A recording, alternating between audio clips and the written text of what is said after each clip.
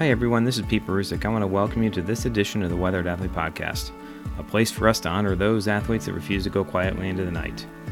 As a weathering triathlete and a physical therapist, I will spend my time talking with those athletes that continue to make the necessary repairs and continue to move forward.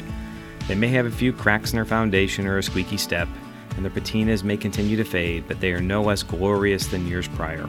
In fact, I feel they have more heart and resolve as they have weathered and can provide the pathway and set the standard that we should all live by. My goal is to determine what sets these individuals apart from the rest of society. After the discussion is over, I encourage you to stick around to hear a breakdown from a physical therapist perspective on how this weathering athlete is able to keep moving forward. Don't forget to hit subscribe, leave me a comment, and share with your friends. Today I'm honored to be joined by marathoner and ultra runner Gene Dykes for mile number 18. Gene has such an impressive resume. I encourage you to check out his website, www.ultrageezer.com. With the assist of his daughter, he has set up a great timeline of the amazing things he has been doing. What is hard for me to believe is that he never thought he was any good at running, and to hear that his racing career did not really start until age 56. To the outside observer, one may take a look at all his accomplishments and think he is fortunate to have great genetics. Surprisingly, he feels all those years of just running and not racing has allowed him to stay fresh and healthy. You will soon find out he has put in the extensive work that is necessary to attain the accolades that he has so rightfully deserved. His just run philosophy provides a foundation, and his willingness to never miss or cut back on a workout his coach prescribes has helped him to attain some pretty remarkable feats as he has aged. I can promise you that if I look at training and racing with the same have fun viewpoint, who knows what I can accomplish. I hope you enjoyed today's conversation as much as I did. I'm thankful that you're willing to spend some time with me, Gene. This Weathered Athlete podcast, basically I started it for a couple different reasons. One, just to honor the incredible things that people are doing, especially what you're doing. And, as a 51-year-old marathon runner and triathlete myself, I want to be able to do what you're doing into my 70s and 80s. Maybe not break sub 3-hour marathon. I'm still trying to get under 4 hours. But if you can help me get that direction, I'll take every bit of advice that you have to get me there. Mm-hmm. Well, we'll gab about that some more. I love to see people getting more and more into running. Yeah. So how long have you been running? I first started running way before anybody else was running. This was back before the first Gym Fix book, and I just decided to go running one day. I must have been 12 or 13 or, something like that. And, of course, the first run was pretty much a disaster. I had to walk after only a mile. But I kept at it. And so basically all through high school, I would just go and run to various girls' houses. You get motivation where you can. Yeah. I eventually got onto the track team. I don't know if I was on the track team 1 year or two, but it seems silly to like running and not be on the track team. So I did that competitively, and I thought I was hot stuff. They introduced the 2-mile run, and I clobbered everybody, and so then I went to college and thought I was going to be hot stuff, but no, I was also definitely an also ran. I mean, everybody showed me up, opponents, teammates. I was getting lapped once or twice in the 2-mile, and it was just terrible. Coach hated me. I was such an underperformer. In fact, I even ran slower in college than I did in high school. Wow. I tend to think it's got to be coaching. There's just no way you can get worse. But I didn't even come close to doing what I did in high school. I don't know. I worked really hard in workouts, but because I was a terrible distance runner, which back then meant 800 meters, 1600 and 2-mile, I switched to things like intermediate hurdles, high jump, triple jump. I got really good at the triple jump, and So it wasn't running that I contributed to my team much. It was mainly, field events. And after college, but that was an important reason why I'm a good runner today, I think, is because I knew I was terrible, but I knew I enjoyed running. So I kept running my whole life just for fun. It never occurred to me to enter a race. I mean, why should I enter a race? I'm terrible at it, So, so it wasn't until, some advanced age that I ran into a bad crowd and they talked me into racing again. And, it was really a lot of fun. It was funny. I really wasn't even aware that there were races, everywhere. I mean, I knew there was a marathon here and there, but the fact that there were 5Ks every weekend and 10Ks and half marathons all over the place, it was totally under my radar. So, I got a quick introduction to that when all these guys were running all those races and had me run with them. So basically I've been, and the reason why I say that's why I'm good now is that I didn't burn myself out trying to, and that's in addition to trying to encourage people to run more and more, I actually try and discourage younger runners from running more and more because, I mean, look, you're run, you've got, a job and family, house and wife and kids and even if you did go out and try and race, you're racing against people who are, Olympic hopefuls and so on. You're not going to be that competitive. So my advice for most people through adulthood is just run for fun because, it is possible to have a lot of fun. But if you just grind yourself out and do 100-mile weeks and kill yourself going really fast races, I don't think you have a prayer of being like I am at 70. Yeah. So when was that first 5K or that first marathon? How old were you when you started doing those? I was 56 when I did my first race. Okay. It was a 7-mile trail race. Boy, it was a blast. I went there with my daughter and, a couple 100 yards on the road, and then we're scrambling over branches and rocks and up through the woods. It was, I had never run like that before. So that was so much fun.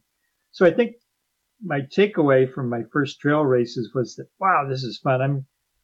I'm going to try and run further every year. I'm going to try and run further. I didn't formulate that as something I think I was subconscious that every year I would try and run further.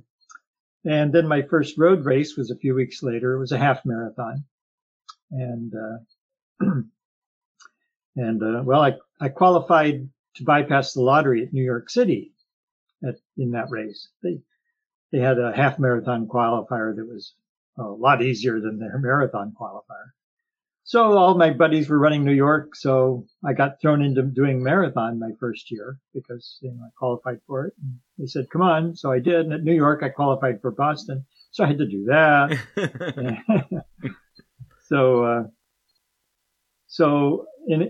I was always going to go further and more often on trails. I vowed to go faster and more often on roads. Yeah. And that's the way to get better and better is each year just try and do a little more than you did the year before. Yeah. It doesn't take long before, you're doing things that you would have thought impossible. Both time, frequency, distance. I'm doing things now that, were just, not only didn't I think they were impossible, I never even thought about doing them, because they were so impossible. But, eventually, you just get do a little more each year. It's amazing what happens. Yeah, that's fantastic. Just look in the mirror and say, "You're going down, buddy." Yeah, I'm setting records and things, but to be realistic, when I'm giving people this advice, is you don't have to beat everybody else. You only have to beat you to have a whole lot of fun competing and running. Yeah. Yeah, what was your time that first year for that marathon? Do you remember? where you were? Oh, well, sure. You never forget your first time. I had to beat 3:45 to qualify for Boston, and I ran 3:43. Okay. And that was back when if you qualified, you qualified. You didn't have to worry about Yeah. qualifying by enough. So yeah, 3:43 was my start of many PRs. For a while there, every time I ran a marathon was a PR. I ran another PR 2 months later at Disney, Mm-hmm. and then 4 months after that at Boston, and just kept advancing slowly, some more than others. That's great. So, like that just run mindset that you have right now, were you doing any strength training, any stretching, even in the beginning, or is it just pretty much you just always went out and just ran? I'm just kind of lazy that way, I guess. I probably thought I should, but no, I would just run. At some point, I discovered that if I did stretch, I was more likely to get injured than if I didn't. So that's why I gave up stretching, except as a recovery. If some injury required a certain kind of stretching, well, then I'd do it. For instance, like Achilles and plantar fasciitis. You got to stretch your calf out. But I don't think I've ever gotten injured that way because I didn't stretch. Okay.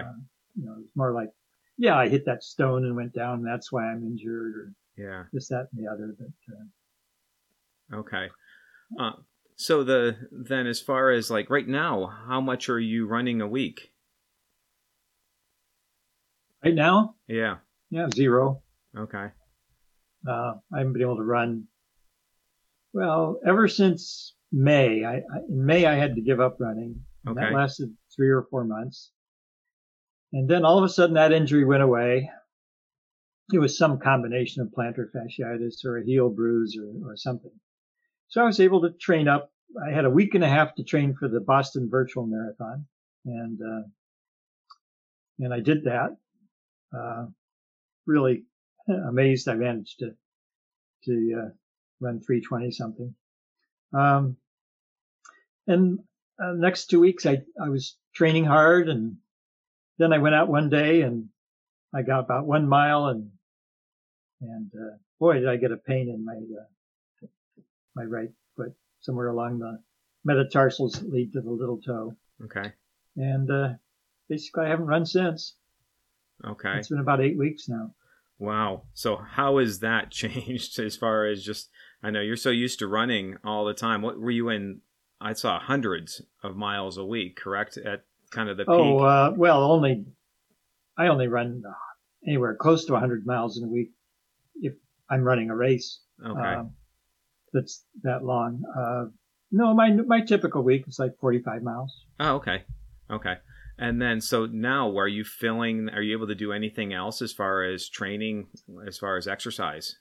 Well, as soon as I saw that this injury was going to drag on, that I suffered in April and May, I bought an elliptical called a Zero Runner, and have it installed upstairs, and I work out an hour on it almost every day. And is that bothering you? How's your foot with that? Oh, it's fine. Okay. No impact, doesn't bother either of these 2 injuries that I've been suffering since May. I've been able to keep doing the Zero Runner. Okay. So what's your game plan, if you have one, of when you'll try to return to doing some running? Well, I have an MRI Monday. Okay. I had an X-ray and they didn't see anything. If it's a stress fracture, it's certainly just a matter of waiting until it's okay. It's hard to believe it isn't, but I just don't know. After 4 weeks, I was down to 0 pain, and I let that go on for a week. And then I went out and ran a mile, felt nothing, took a day off, went out and tried to run 2 miles, and at 1.5 miles, it was just like the first day. And I don't know if I refractured it or what, but yeah, I'm back down to some days no pain, some days just barely. I don't know. Okay. You doing any physical therapy, if you don't mind me asking? Well, I was so convinced it was a stress fracture, which meant, rest, what are you going to do? You rest. So, but maybe next week they'll have a different opinion. So we'll see. Okay. So let's go back then prior to, I'm sorry to hear that, first of all. Hopefully it heals up pretty soon and get you back out there again. Luckily, if anything's going to happen, this is the year for it to happen. Not much is going on. No, I feel kind of guilty being happy when races are canceled. Hey, I couldn't run it anyway. Boy, am I glad that was canceled. No one needs to know anything other than this is a podcast, so we'll try to keep it quiet. You're basically in recovery mode this year, which is a good thing, I think, for everybody to maybe take a step back. But I think next year is going to be pretty interesting. I think some people are going to be like shot out of a cannon, Well, it's funny. Early on, whenever I'd have an injury and I thought, I'm getting older, that means I've lost this time. I'll never get back to where I was. But it turns out that every time I had an injury, I came back and got stronger. And I think that's because when you rest your injury, you're resting your entire body. And so injuries can actually be something that help you out. Yeah. I'm not sure 6 months of this is going to help me out. But whether I ever get back to where I was, I don't know. Yeah. So the thing is, you were doing, so how long were you running that much? If you think, 56 to age 70, you got 14 plus years of kind of a base built up there. So hopefully, again, 6 months or, a little bit longer is not going to be too big of a loss, and you'll be able to bounce back in. Again, taking it slowly, kind of progressing back slowly is probably the most important thing. So when did you make the transition from marathons to ultras? How'd that happen? Well, after 2 or 3 years of doing a couple marathons a year, at one point doing a marathon had been on my life bucket list, and so I more than done that. So, okay, let's do an ultra, and I had to do this ultra just 1 week after a really hard half marathon. And I went out too fast, and boy, did I suffer. The last 6 miles was just so awful. But I finished, and I was quite sure that was it, never again. And, but it wasn't like I went out and signed up for another ultra the next week. It wasn't that never again. It was really never again until, it was 2 years later.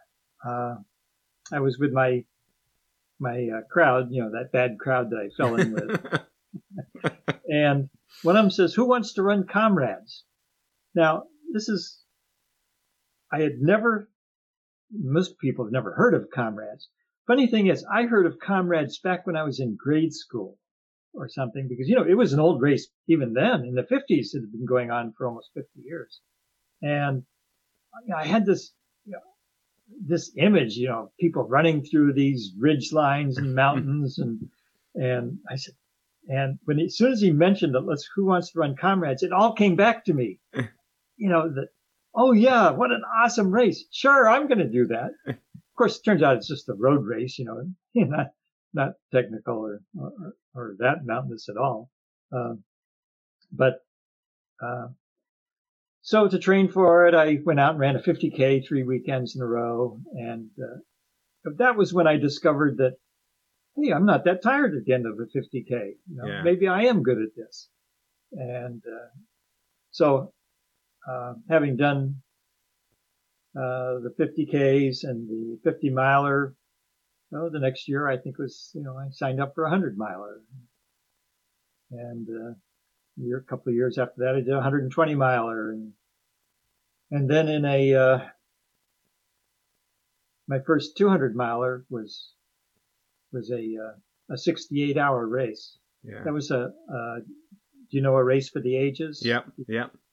Yeah. So I entered that, and I had 68 hours to run as far as I could, and I managed to run 205 miles, and so I knew I could run 200 miles, and these trail races gave you, over 100 hours to do it. So I said, heck, if I can do it in 60, I can do it in 100. So that was my progression, kept getting longer and longer. And so next year I'm hoping to, extend that. I'm doing signed up for a 250 miler in March and a 330 miler in July, which is probably canceled. Yeah. So no reason to think I can't. The reason I think I can do a 330 miler is that at the end of my 200 milers, it was always the case that, yeah, I could keep running, but not without sleep. Yeah. Yeah. And I looked at the time that they allowed us for 300 miles, and it sounded like, yeah, I'd have enough sleep, and I could keep going, so why not? Yeah. Yeah. Yes. And the longer they are, the more fun they are, it seems. So.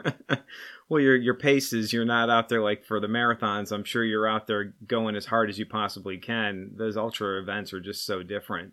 Oh, yeah. I mean, well, of course, some people, knock themselves out. Yeah. That's never my goal. My goal is to have as much fun as I can. And which gives you more fun? Yeah. You're using up the whole 100 hours or finishing in 80 hours. I mean, I get 20 more hours fun than as if I beat myself up. So, if I'm a little ahead of schedule, I'll just pull into an aid station and relax and have a lot of fun, gabbing with everybody.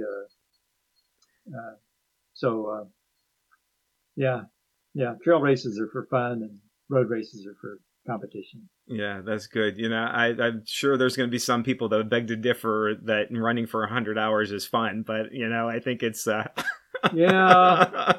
Well, that's the kind of thing where every time you have to sit there and wonder what the heck you're doing out there. But yeah, that's the most important rule that you have to learn.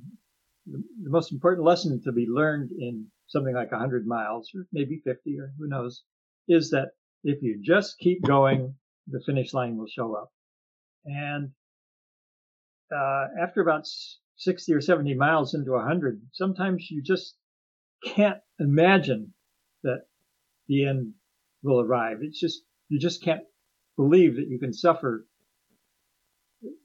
Remember, after 60 miles, you've got 40 miles to go. That's another, 10 hours. Yeah. You've run 60 miles.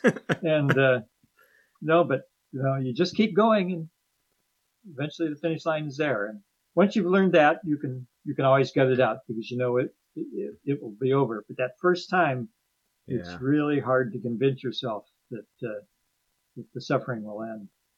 Yeah. So, like, as far as sports psychology and mindfulness and stuff like that, how does that? Do you use that a lot to kind of get yourself through a lot of self-talk?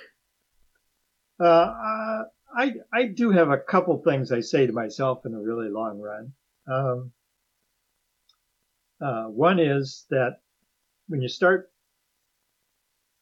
feeling really bad and you're tired and it's a struggle to go on, I tell myself that this is why I do it. I mean, if it were easy, why would you go out and run 100 miles? I mean, it's the first 60 miles is what got you to this point. And it's now when you can begin the experience of doing 100 miles. This is why you do it, to reach that point where you're at your limits and just keep on going. Then sometimes if I get to a really boring part of a really long run, for instance, at the end of the Bigfoot 200, last 12 miles was on a flat road. Here you've been going through the most awesome up and down scenery anywhere to be found. And then you're dumped out onto this road. And how do you keep going? And I have a sort of a little ditty that I sing to myself that amazingly enough keeps me going. I just sing, I run is what I do. I run. And I just, do that with a step and it just keeps me going. And if I'm tempted to stop, then I'd be making a liar of myself, So that keeps me going.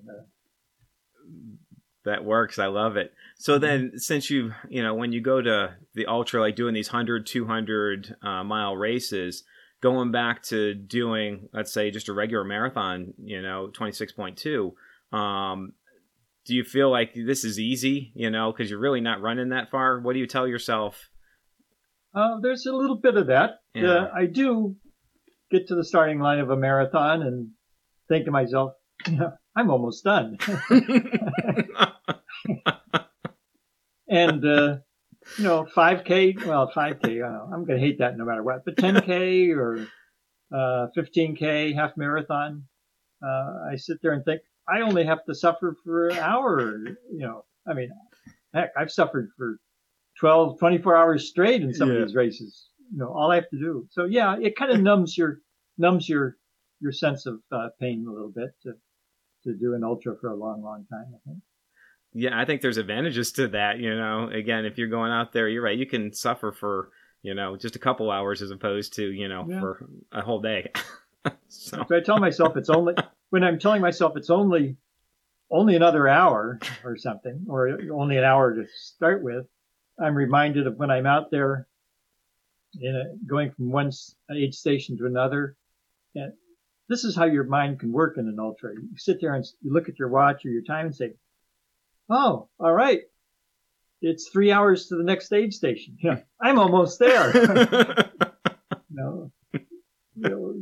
Really, time and distance and pace, they just take on a whole new meaning when you're running all day. Yeah, I agree. So when going to trail running, I know there's a lot of people that are afraid to go to trail running. One, because it's more technical. How do you think that helped your running overall? Do you think it did? Well, I can guarantee you that I didn't think so, and my coach didn't think so. I hired my coach, and and immediately found out that while he thought I hired him to run marathons, I would sign up for these big ultras, and of course he would have to work those into my schedule. And I'm sure he'd beat his head against the wall every time I signed up for one. But eventually I became really, really good, and we decided that it wasn't despite this; it was because of it. Yeah. I mean, there isn't anybody who is approaching world records on the road that does ultras. So I don't know. It must be a good thing. And so I divide my year into seasons. I'll 3 or 4 months where I'll do nothing but ultras, and 3 or 4 months where I've just trained for marathons, and they feed off each other. Yeah, I think that change of pace. I think again, it's technical. You got a lot more hills, more than you're going to find for a lot of the marathons. So there's a benefit. I know I became a better runner when I started doing trails. It's also nice strength training too, basically. Well, the way I think about it is base training. I mean, you're building up so much, strength in your legs, but it isn't speed. And that's what a lot of marathon courses are like 16 weeks, they have this set schedule, but mine is 8 weeks or 6 weeks because I don't have to build up distance. I only have to get the speed back. And this huge base and strength, is something you can leverage to go faster.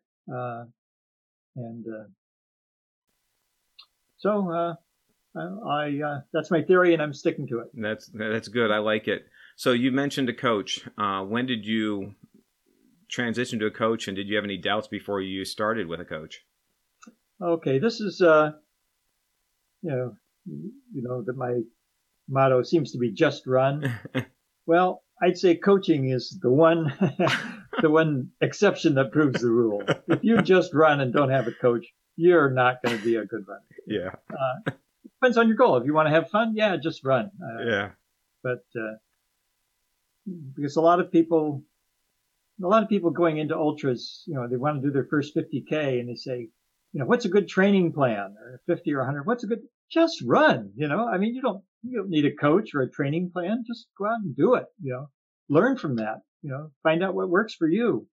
If you start listening to everybody else from the get-go, you'll never find out what works for you. A lot better. But I did just run coaching wise for 7 years, and my PRs were coming down until they weren't. My PR at one point was 3:16 on a really fast course, and a year and a half later or so, I tried to beat it at Toronto. my goal back then was to try and win a big city marathon, but not including Boston or New York or Chicago. I knew those were, way beyond my ability to win. And I didn't think I'd ever have a chance to win there. But I tried to win at Philadelphia, Miami, Toronto, always came up short. And at Toronto, I went in hoping to, win and beat that 3:16.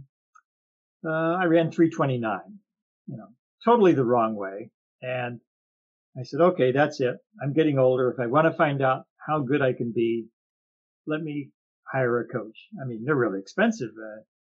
But it's 5 months till Boston. So, I really said to my coach, I said, okay, I'm giving you 5 months to get me on the podium at Boston. I'm sure he thought, who the hell is this? He thinks he can get on the podium at Boston when that's the best he can do. Boy, training went so well in those 5 months. I had so many breakthroughs where I knew my fitness had advanced to a whole new level. And at first I was hoping just to run 3:12, which historically would have given me maybe a 1 in 10 chance of getting on the podium. Yeah. But, we decided to shoot for 3:07. Okay. Because training had gone so well. And,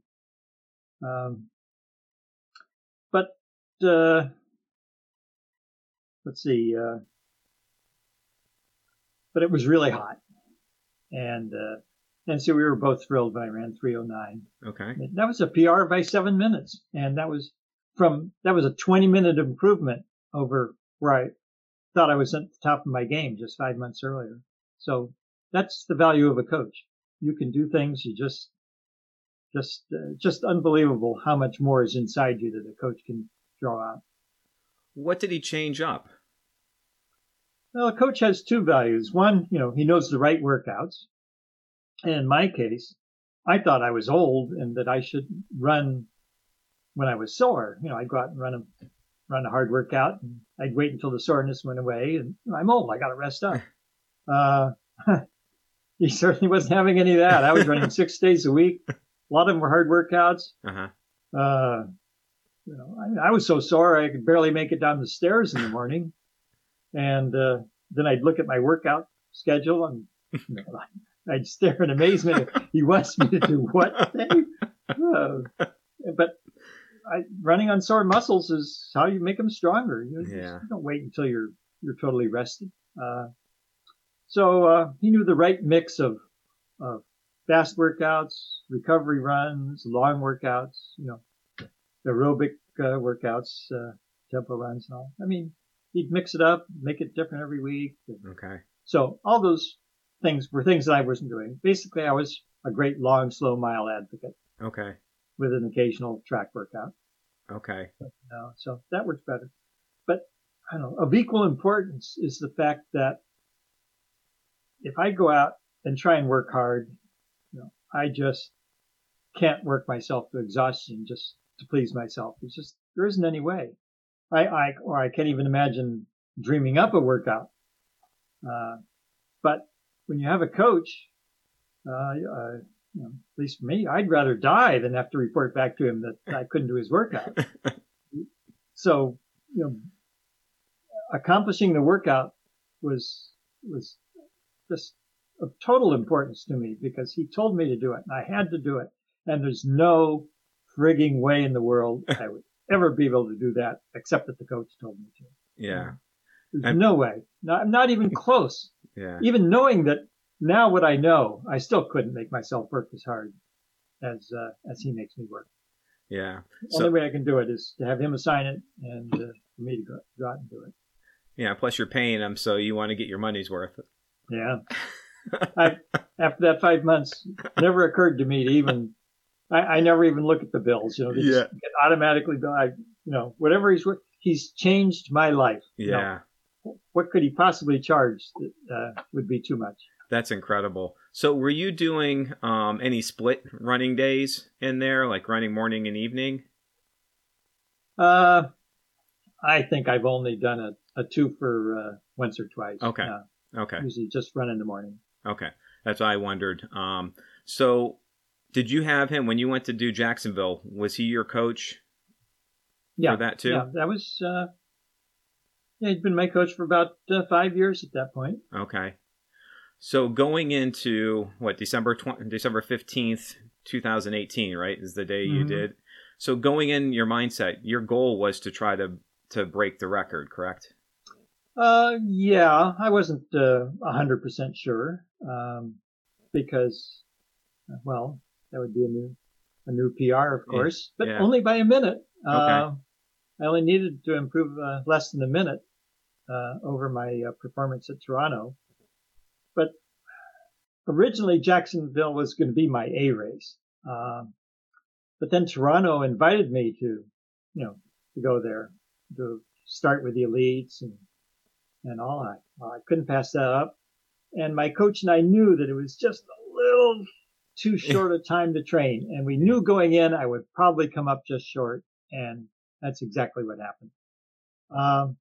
But I'd already signed up for all kinds of other stuff after Toronto because, are you familiar with how I trained my last 2 weeks for Jacksonville? No, I did not. Okay, well, what's the conventional wisdom? You do your long run, 20 miles, 3 weeks out, right?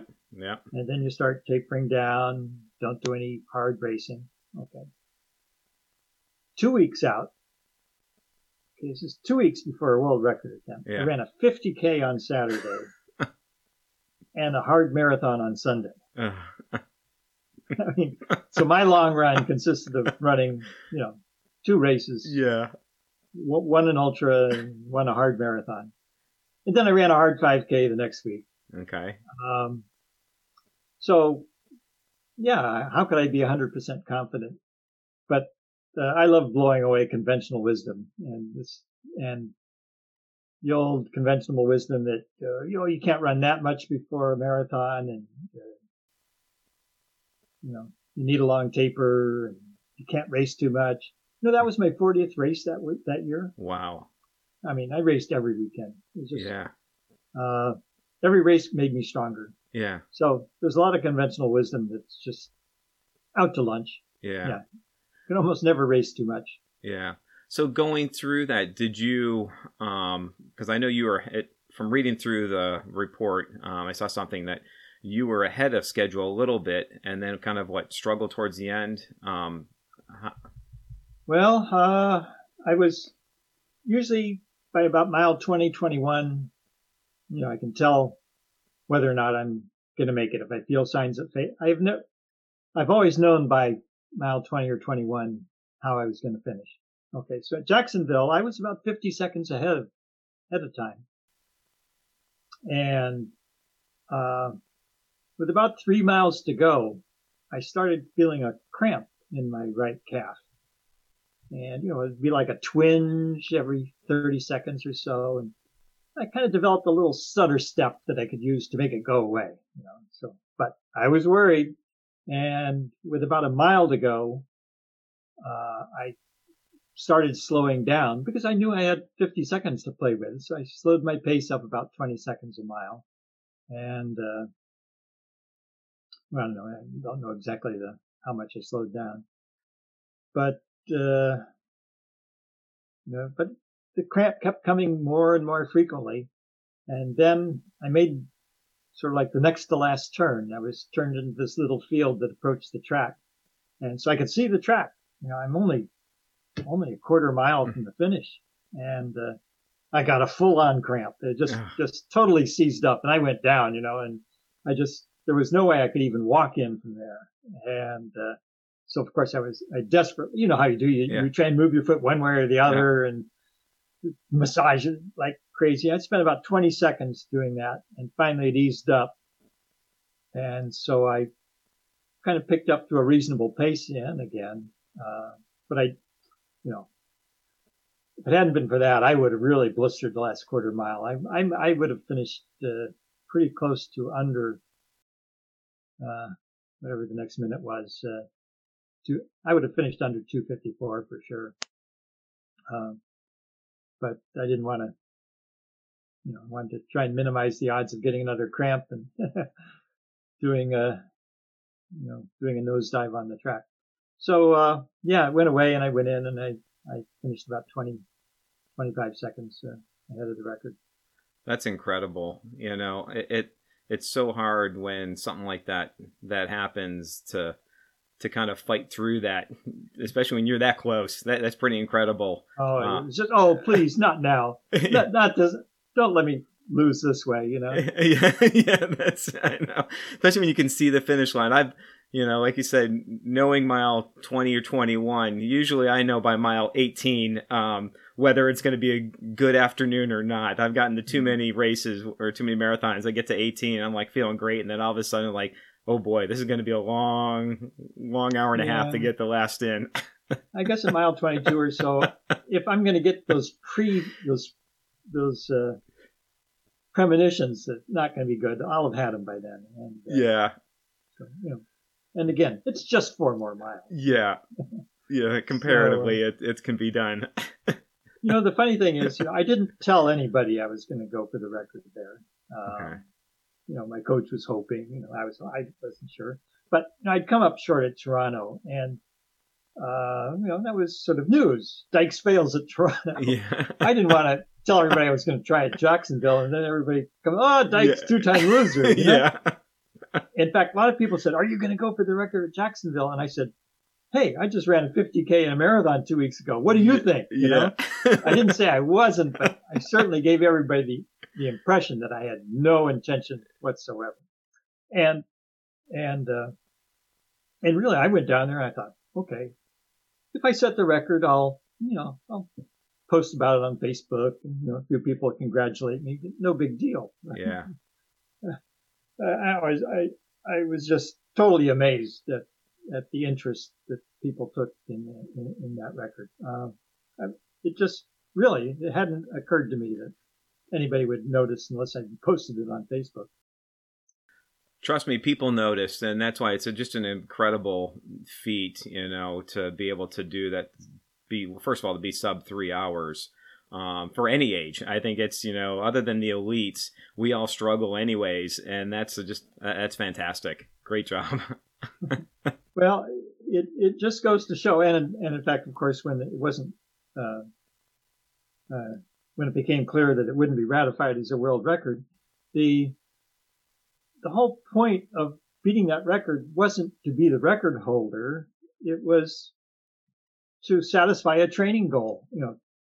That was what my goal was in training, to do that, and well, I did it. So, the failure to get the world record really didn't bother me at all. Yeah. Besides, who wants to be a flash in the pan? Yeah. If I want to be mentioned in the same paragraph or even a book as Ed Whitlock, I've got to be able to do it when he was 73, or when I'm 73. He did it when he was 73. It would still have an asterisk on it, even if I held the age group record, because I was 70 and he was 73. So. Yeah. Yeah. So if I want to be a legitimate contender, I've got to do it again. And well, if I do, I do. If I don't, I don't. Okay. So is that at this point? So you've got the unofficial record. Is that a target, or is that a goal of yours, or just obviously just a PR each? To continue to PR. What's more important to you, holding a record or PRing?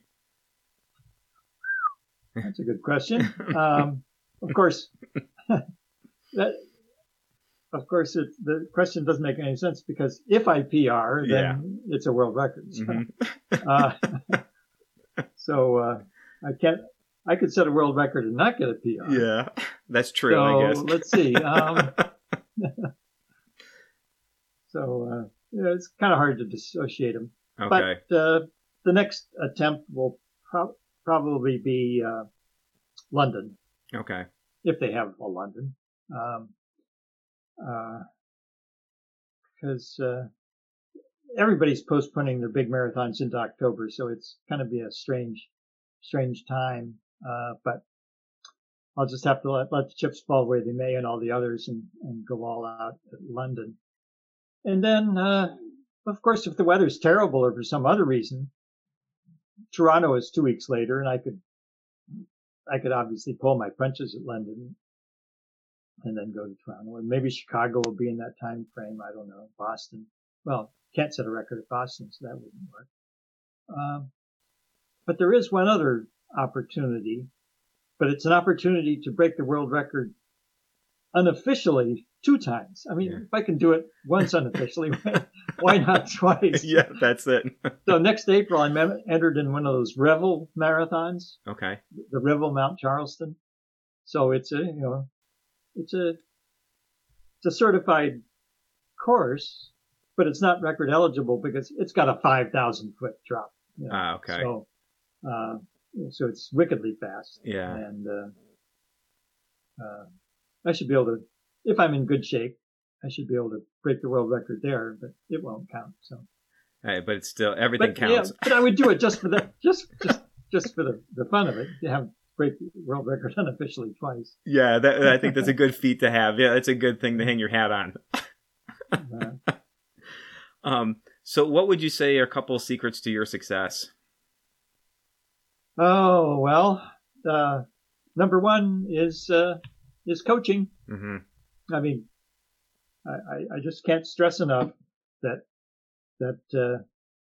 Gene Dykes without a coach is Joe Ordinary out there. I'd still be just a good runner, but nothing would make headlines. And with the coach, changed my life. So, yeah, coaching is the main key. The second, I think, is shattering those misconceptions. You can't run ultras and be a good road runner, and you can't race too often and be a good racer. I'm really convinced the more I race, the better I get. It's just, I don't, of course, I don't know. I race so much, I don't know how I'd do if I took time off. I probably took sufficient time off before most marathons, but I don't know. Look what I did at Jacksonville. Yeah. It doesn't seem to make any difference. If you're strong, you can recover in a week. Yeah. So it's pretty cool. I was looking at your race reports of all the places you've gone. You've traveled all over the place. Well, one of the reasons you said, well, how did you get into ultras? Well, one of the reasons I kept going longer and longer is because what a great way to combine scenic travel with what you love to do, running. If you want to sign up for a 100 miler, why not make it so do a stage race. Well, do it in the Alps or do it in Scotland. If you want to do a 200 miler, do them out west or do them in Australia. Yeah. I think I first started doing those with stage races with my daughter, and boy, do we have fun, and it combined travel and running. Oh, if you want to get into running ultras, if you've got the time, run a stage race.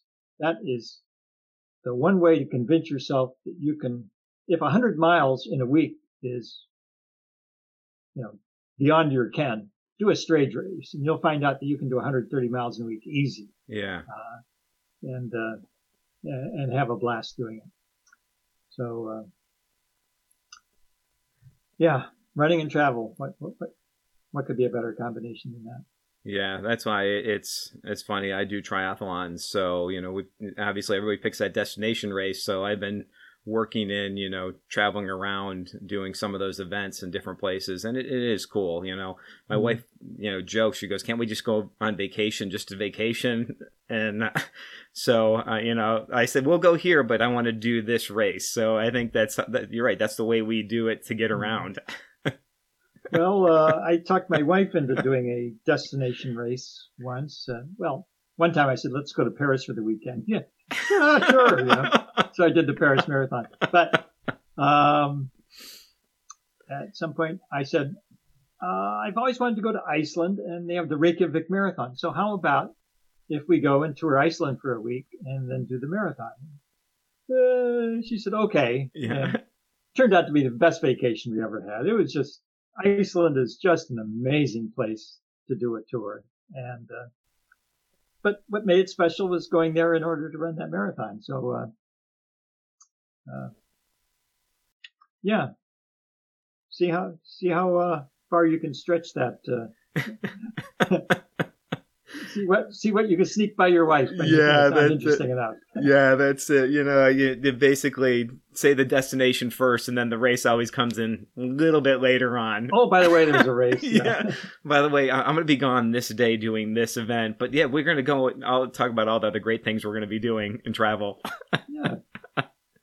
Would you like to have a day for yourself to go shopping in Reykjavik? Yeah, that's it. I think if you look at the numbers of like the age groups of like these races, for triathlons, I think over 50 is definitely, and I think ultra, same thing. You have to have time, one, to train to do any of this stuff. And then to travel, it's not a cheap sport, any of these races, and then also to travel around. So I think it's fantastic. And plus, people like you are pushing the boundaries where we're seeing 70s and mid 70s people doing these races, and that's incredible. Mm-hmm. Well, that's another thing. Why I tell people to wait. You've got time and money when you're retired. But what you have to dispel is the notion that, it won't be any fun running when I'm old. I'm just having such a total blast. Yeah, it's more fun. If I had to live my life over again, I'd definitely be taking it easy running early on. Yeah, that's great. So that's good. If you started at 56, there's definitely hope for me. So that's why there's definitely room to improve. So recovery, what's recovery like for you after, like, say, let's go back to where you did those 3 events. What was it like after Jacksonville? How long did it take you to recover from? Well, if that hadn't been my last race of the year, I don't have to go check. Maybe I did have another race, but no, I do marathons on successive days, weeks. I can recover after a week from anything. Now, how about nutrition? Are you on a special diet, or do you take any extra? Yeah. Both before and after, it's seafood diet. Okay. And then, how is sleep for you? Are you pretty consistent, or? You didn't nod about the seafood. You know that diet, right? Yes, I do. Okay. Seafood, need it. Right, that's it. Okay, that's so yeah, I figured that. That's why I'm like, people say, do you have a special day? Certainly, you're vegan or this or that or keto. No. Yeah, I figured it was seafood and eat it, not the seafood as far as out of the ocean. Although I do love seafood. But, everything in moderation is another good keyword to use there. I mean, fortunately, I like to eat healthy, but junk food is always in danger when I'm in the room. Now, do you have any issues with digestion with, let's say, these ultra events, as far as, how are things during the event? Well, one of the questions you think about asking was, do you have any misconceptions about yourself going into ultras? And one I had was, nausea is the cross I have to bear. And I read up on it and how to cure it and tried everything, ginger chews and the right hydration and the right salt tablets and blah, blah, blah, blah, blah, blah. Basically, it turns out that for most people, and they don't like to hear this, is that nausea comes because you're not fit enough for what you're trying to do. And your body, starts getting tired, which is a signal to stop. You keep going, right? You start suffering, you keep going. Your body says, I'm going to shut you down. And nausea always does the trick. It's your body's way of saying stop. And, but that said, still, sometimes it's sort of a catch-22. Well, how do you get the stamina you need when nausea keeps shutting you down? And, but I learned some tricks for that. I get a lot of my calories from Coke. Okay. I fill up my water bottles with half Coke, half water, and suck on that all the way around. So there's a lot of calories, and it helps cool your stomach. I also have a pharmaceutical that I take. If anybody wants to get their doctor to prescribe it, it's ondansetron. The common name is Zofran. Yeah. It's it's something that's prescribed for nausea. chemical people who have had chemotherapy. Mm-hmm. But great thing. It keeps nausea at bay and allows you to finish that race. And then pretty soon you don't need it. Yeah. But what I learned is conventional wisdom was wrong about nausea.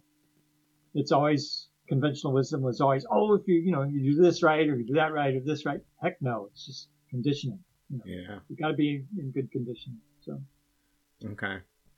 Now, as far as you talked a little bit about during the race, that mind body, what your kind of that self-talk you tell yourself in that little ditty. Anything else you do? Do you do any meditation outside of, day to day or journaling or anything or goal setting? Oh, I don't know. The only thing I can think of along that way is I spend a lot of time looking for enter buttons. Looking at various races. Okay. Saving websites of places I want to travel to. Okay. Every time a race was canceled this year, I think I went up and signed up for another ultra for next year. And that's why I got so many big ultras next year. Because every time I missed a race, I just signed up for another race in the next year. Okay. So, and that's another thing I tell runners is, ask them what's their next race. And if they say, I don't know, I say, you're missing half the fun of running, which is looking forward to races. I plan out, 60% of my calendar the following year, the previous year. And I get a whole blast out of looking forward to them. If you're not looking forward to races, you're missing out on a lot of the fun. Yeah, and I think that's been the challenge for everybody this year is as things got canceled is again staying focused because I think most of us are pretty goal oriented, especially if you're doing a lot of events.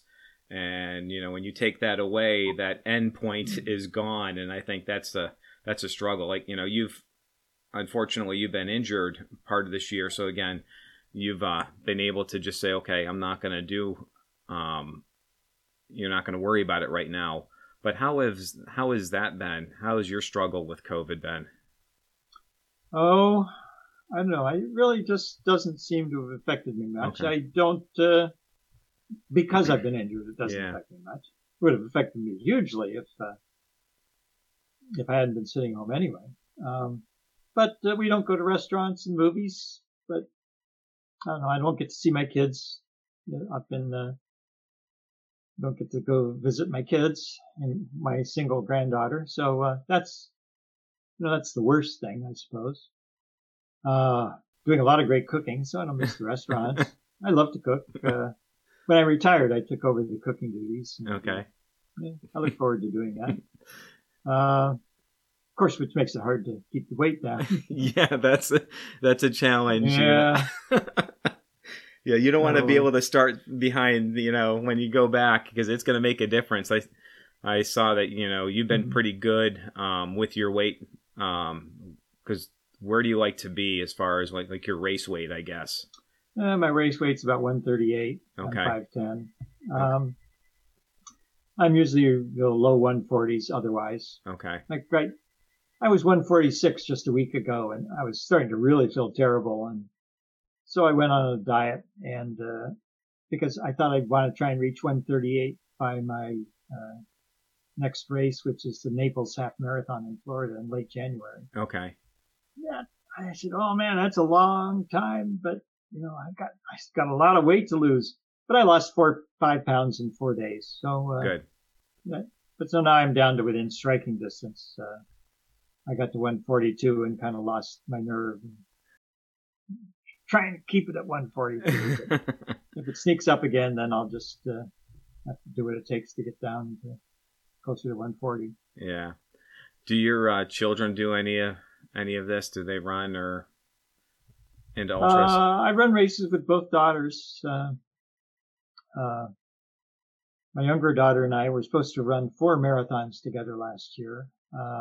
We got one in Los Angeles, which was exactly 1 week before the shit hit the fan. Yeah. So we're still planning on doing some of those next year. And the other daughter, I was going to run a marathon and a 50K with her. So, okay. Yeah. Are they as fast That's always as you the highlight are? of every year. Are they as fast as you are? My younger daughter's probably around 320. Okay. Not bad.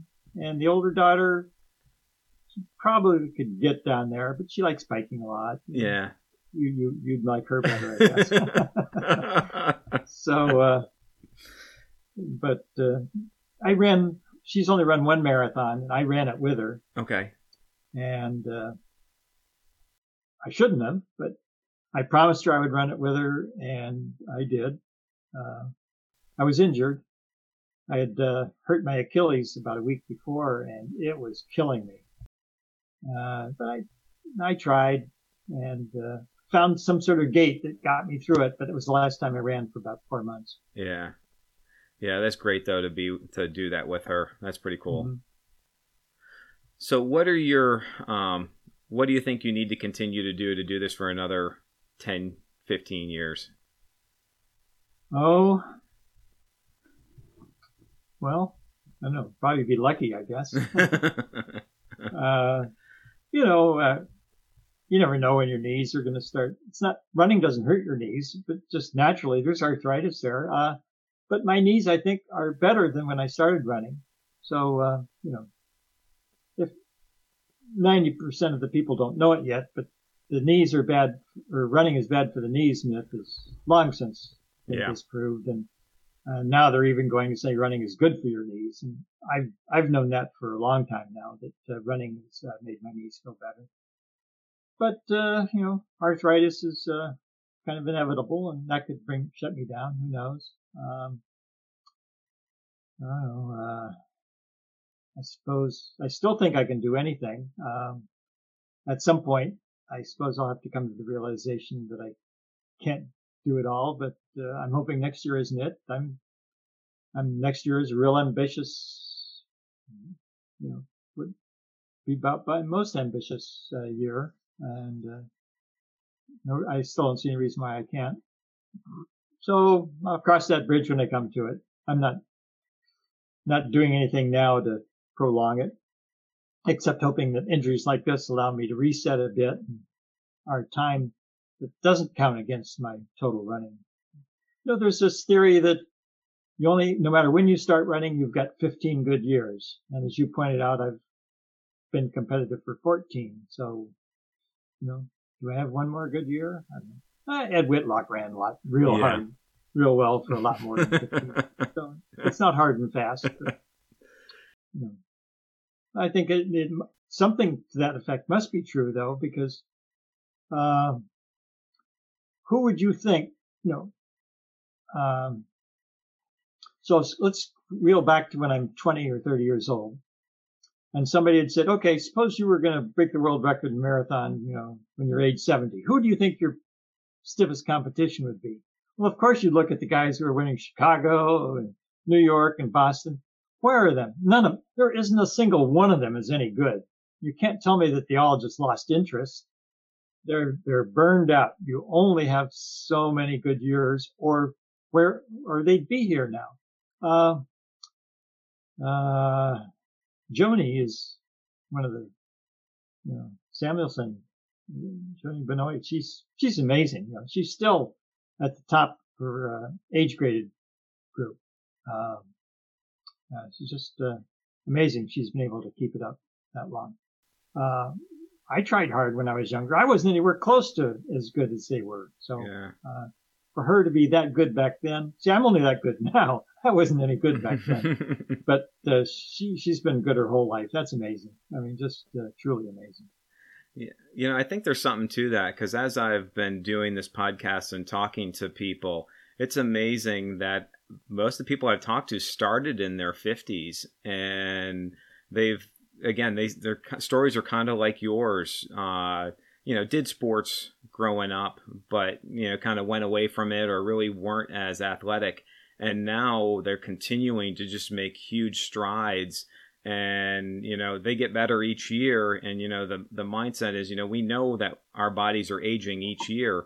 But again, if I look at it, we're not top of our game, we're not maxed out, there's so much room to grow, and there's so much potential that I know I have, and I think everybody has. So it's awesome to see people doing these things and staying active and kind of just pushing what those kind of preconceived notions that we have of what aging is all about. It's pretty awesome to see. What do you think about this theory? Okay, so right now, I'm competitive for age group, but at some point, I think somebody's going to come along who would have been an Olympic caliber runner, but didn't discover running. That person with that kind of talent hasn't burned himself out. And when he discovers running at age 50 or 60, he is just going to totally blow the records away. Because I didn't have that kind of talent. Yeah. I'm only doing it because I didn't burn out early. But if you bring in somebody who has real talent as a runner and let him start running when he's older, oh man, he is really going to be something to behold. Yeah, it's pretty interesting to see. I think we're finding each year people are doing more and more. I'm involved with the senior games, and we're seeing these people in their 80s, 90s. Last year in the senior game, they had 3 people over 100 running a dash, which is pretty incredible to me. I think the one didn't start till they were in their 90s. I think so. Yeah. Sometimes I think maybe I should try a reset and not run for 6 years and then come back and take on the 80-year-olds. But no, keep going. Don't. I don't know. I'm trying to guess. I'm thinking my life expectancy is probably only about 90. That gives me 7 more years than my dad. Yeah.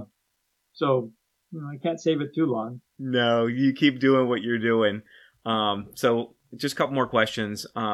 So do you have any special mantras or quotes or people that inspire you? Something that somebody else is, no, I don't think so. Kind of like, if you ask whom I admire, I have two answers for that. Okay. One is because he's just like me, is Michael Wardian. Okay. He does all kinds of races. He runs ultras. He runs short races. He runs races every weekend. I love that guy. He's out there doing it all. And he always looks like he's having a blast. Whereas a lot of other people look like, they're record holders and they're working hard. They just don't look like they're having a blast. We are. Yeah.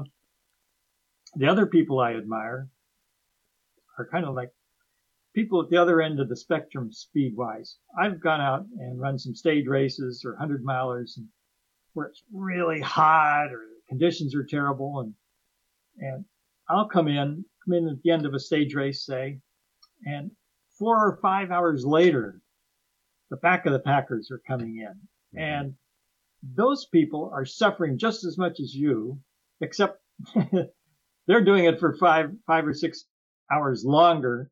They have no hope of winning anything, but they're out there because they love what they're doing. They love running. And so those back of the packers who aren't very fast, they're the people I really, really admire that they're doing what they love. Yeah. And, now in 200s, I'm a back of the packer. Yeah. It's kind of more by choice. Yeah. Not because I'm out there suffering the whole time. So. Yeah.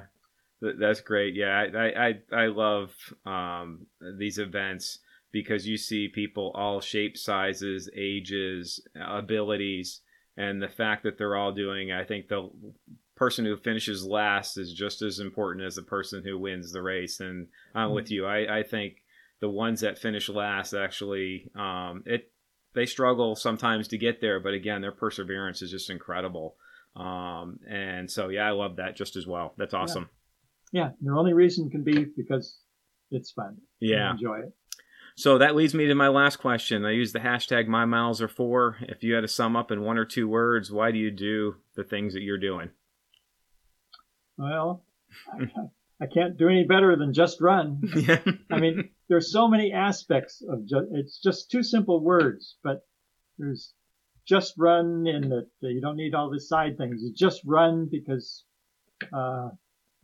it's so much fun. And, I don't know. People say, are you ever going to write a book? I got the title. Yeah. It's just run. And I have a lot of chapters.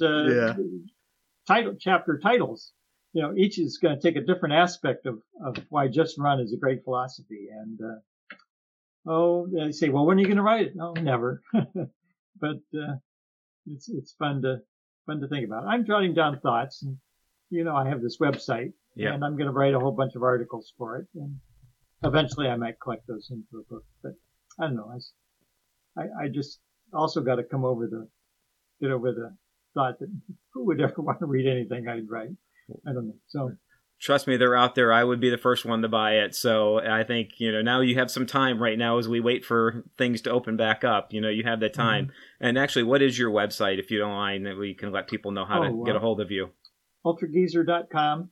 Love it. It's, it's kind of, my daughter and I came up with that. We had a little brainstorming session and trying to think of, good things to use as a hashtag. And I finally came up with Ultra Geezer because it has that, that double meaning.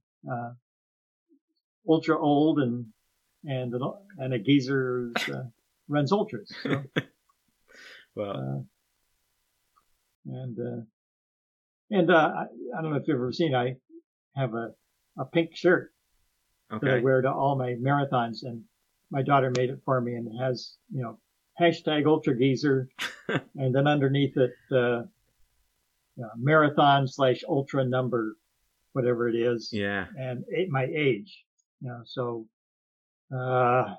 next, I have a 100-miler in December I haven't completely given up on. But if I do, that'll be number 129. Oh, incredible. Well, hey, Gene, I hope you heal up. I hope you get ready to get after it in 2021. I can't wait to see what you're able to do, but you definitely heal up here and get back to normal again. Okay, and I hope you get out of the dark side of doing triathlon. Well, get back to the real fun part of those three. Yeah, well, I did my first 50-miler back in September to celebrate my 50th birthday. So I did 52 miles.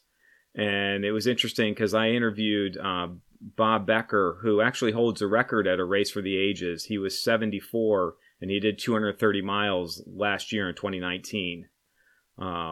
So I talked to him, and he basically did that event as a 1-minute run, 1-minute walk. So that's what I ended up doing for my 52 miles. And it was great. I came out of that, felt awesome. And so I think you can only go up. That's the thing, is just finding that next race. And so I'm definitely going to be doing ultras and, throwing my hat back into marathon. I'm not as fast as you, but at least I enjoy running. Well, if you don't have an all-time PR in sight, you have kind of like a short-term PR, like fastest since I turned 40 or something like that. For marathon, my goal was I'm trying to get sub 4. I did Marine Corps twice. I've done Tobacco Road here twice. And I've gotten better each time, 4:26, 4:20 to 4:08 to 4:06. So I'm working my way closer to that sub 4. So that's my goal, is to get sub 4 on a marathon. And then it's only 9-minute miles. Yeah, I'm good for the first. We joke is that the last one I did with a friend, we were on target for 3:45, and we ran the whole thing together. And as things start to slip, I started doing the math in my head, and it's amazing. Once I got behind mentally, I probably could have gutted it out, but I just mentally, I struggled. And even with him yelling at me, I finally told him to stop talking to me. That was a joke. I said, "You're not helping me at this point." So it was all a mental game. I know that. So I hope that I'm better at this point now that I've done an Ironman and gotten better mentally, but it's a struggle. Well, pooping out at the end of a marathon is, I don't know, more conditioning than that. Yeah. I think that would be one of my Just Run chapters. People think, if I only have the right mantra, only if I do this, no, just run. You need to be in better condition. Yeah. Well, that's the answer. I definitely wasn't. And I knew that, though. That's the problem, is I knew I wasn't in as good of condition, at least as I thought I was at that point. Well, for instance, people think, oh, man, you ran a new PR or you set a world record. You must have just taken yourself beyond your limits. That's hogwash, I mean, Jacksonville was probably one of the easiest marathons I ever did because I just ran what I was trained to do. And when training is harder than the marathon because there you're trying to do more than you're capable of.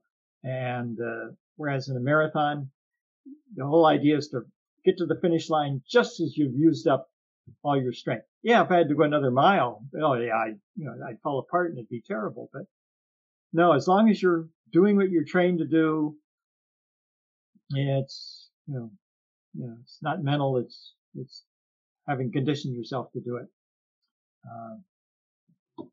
So yeah, that's what I tell beginning runners. I think a lot of people quit after one day because they go out and we all know how we feel on our first day of running. It's just terrible and you just can't keep going. And I think they think, wow, if it's this hard when I'm running this slow, how bad is it going to be when I'm running fast? And the answer is the faster you go, the easier it is. Yeah, you get done faster. Once you're able to run faster, you're way better. Nothing's worse than out of shape pain. I mean, yeah. And the more in shape you are, the less painful it is. Yeah, I agree. Thanks a lot, Gene. I had fun. I appreciate you taking the time with me. Okay, this is great. Look forward to your checking out my schedule one of these years. I bet I could do that race with him. Yes. Oh, that would be awesome. I can't wait till we can start opening things back up and start doing things again. I hope you enjoyed today's episode and were able to get some insight into how when weathering athlete approaches each day of training and racing to stay as injury-free as possible. I believe his biggest strengths are made up of three factors. First, his mantra of just run provides a foundation and has taken him to many places. He details how he typically will race almost every weekend, both nationally and internationally. The year he broke the 70 to 74-year-old marathon record, that was his 40th race that year. I promise his taper the 2 weeks prior was not something you will find on most racing plans. Honestly, you won't find it on any racing plans. The second strength is his have fun attitude, which makes any race, no matter what distance, enjoyable to him. His quote of, "What's the fun of finishing a race in 80 hours when they give you 100 hours? That would be giving up on 20 hours of fun." I'm not sure many would look at it that way, but it works for him. The third strength, which he views as the most important, is his use of a coach. His ability to follow a training plan exactly as his coach has prescribed has allowed him to build the necessary physical and mental stamina that is required to chase down PRs and the world records, which, as far as the marathon go, are one and the same. He will admit he has not been able to run much over the past 5 to 6 months due to dealing with an injury. However, as with any injuries he has sustained in the past, he is willing to take advantage of the break and allow his body to come back stronger. Plus, if there's a year to give the body a break, this is the year. I look forward to keeping a close eye on what this Ultra Geezer is able to accomplish. Thank you for taking time in your busy schedule. If you find today's or any other episode inspiring, I ask you to consider to join our Patreon program. Details can be found at www.weatheredathlete.com.